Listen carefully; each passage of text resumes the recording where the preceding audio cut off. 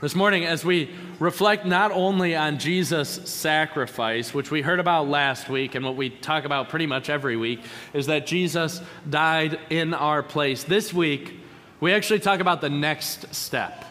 That Jesus didn't just stay dead as our substitute, but he actually came back from the dead. So we're celebrating Easter today, and with it being Easter, I'm going to teach you something. When I say Christ is risen, you say he is risen indeed, alleluia.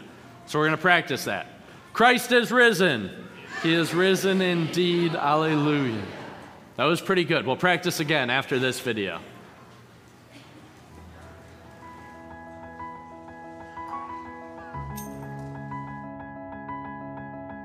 On the third day after Jesus' death, Mary Magdalene went to Jesus' tomb.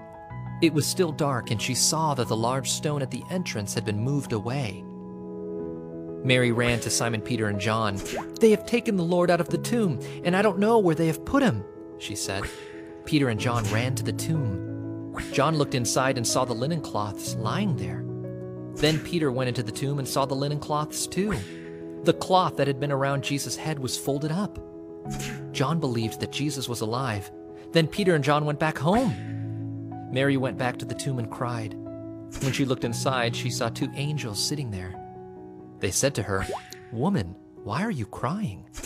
"Because they've taken away my Lord, and I don't know where they've put him," she said. Then Mary turned around. Jesus stood in front of her, but she did not recognize him. Jesus said, "Woman, why are you crying? Who are you looking for?" Mary thought Jesus might be the gardener. She replied, "Sir, if you have taken Jesus away, tell me where you've put him, and I will go get him." Jesus said, "Mary." Mary realized who he was and said, "Teacher."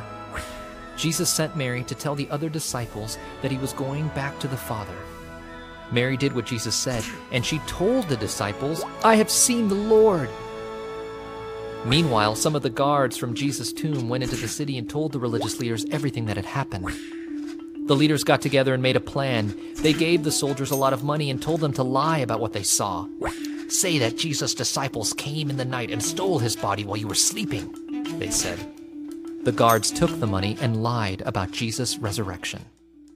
Jesus died on the cross for our sins, but he didn't stay dead.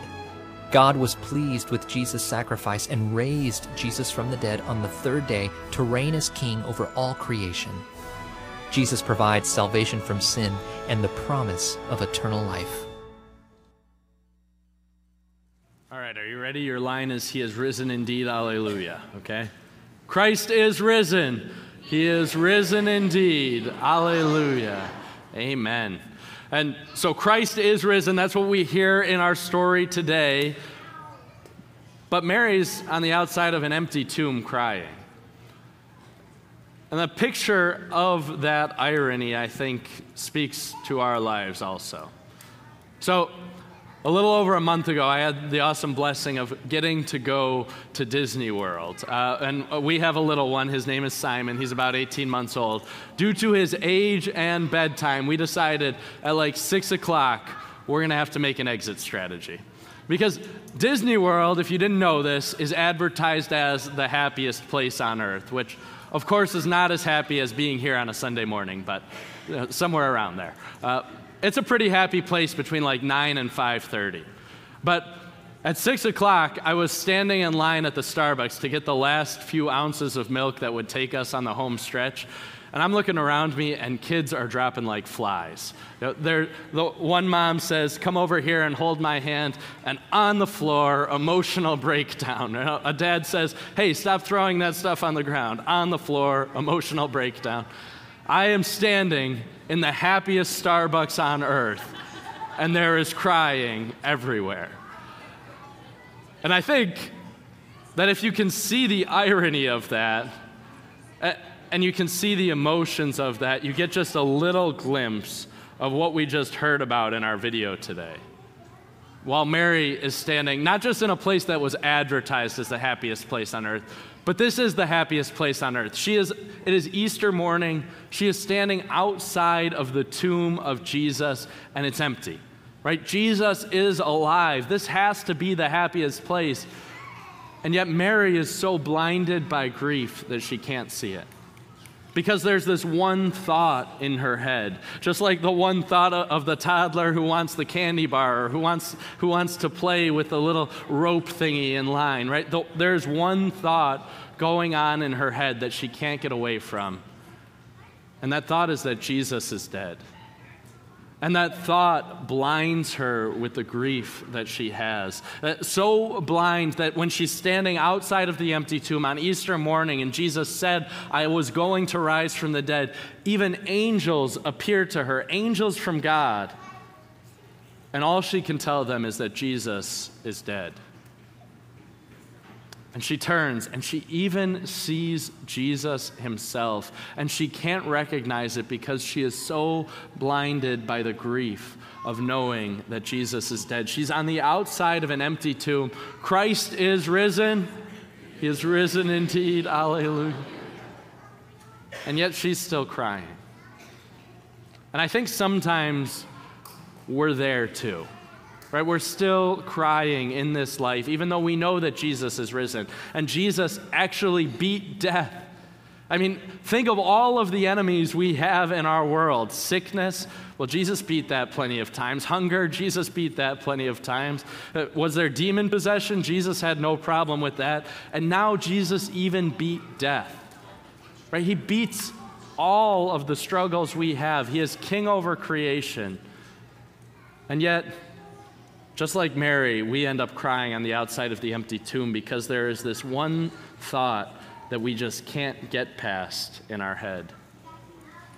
Maybe it's the political reality of this world for you. Maybe it's the sickness you're facing. Maybe it's the conflict in your family and the relationships breaking down. Maybe it's the loneliness. Maybe it's the death.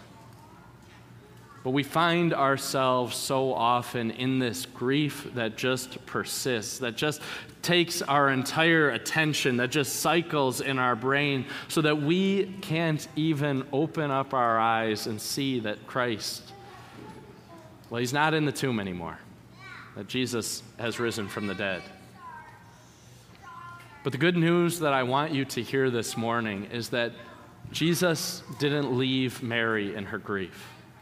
Right? If you're trapped in grief, if you are blinded by grief or you've been blinded by grief before, Jesus doesn't leave you there. But he speaks to you. And that's what he does with Mary. He asks why she's crying. He hears her story, and then he calls her by name and opens her eyes. When he says Mary, all of a sudden at the word of Jesus, she doesn't have to mourn anymore. No, because Jesus turns her grief to joy, because Christ is risen. He is risen indeed. Hallelujah.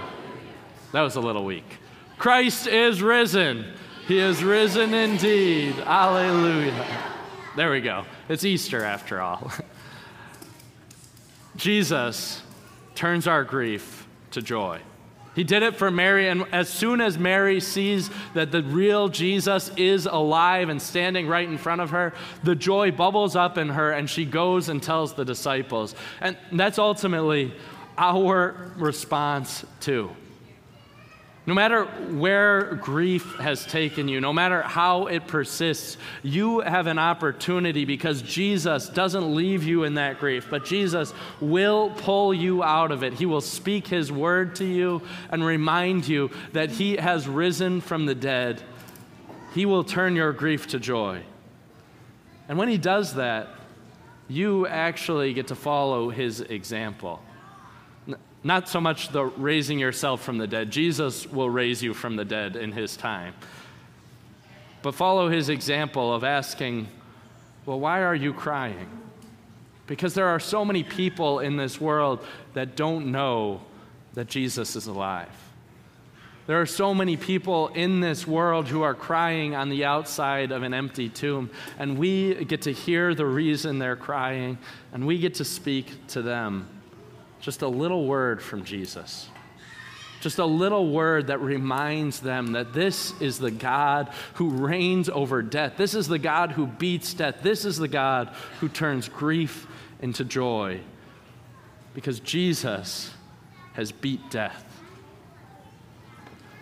In our lives, we can see that in a lot of ways. I had one of our pastors, I had a really good conversation with him. There was a grief that was just kind of circling in my head, and I had this list of tasks that I had to accomplish, that I had given to myself to accomplish, and I looked at that list about a week and a half after the due date and realized I hadn't accomplished any of them.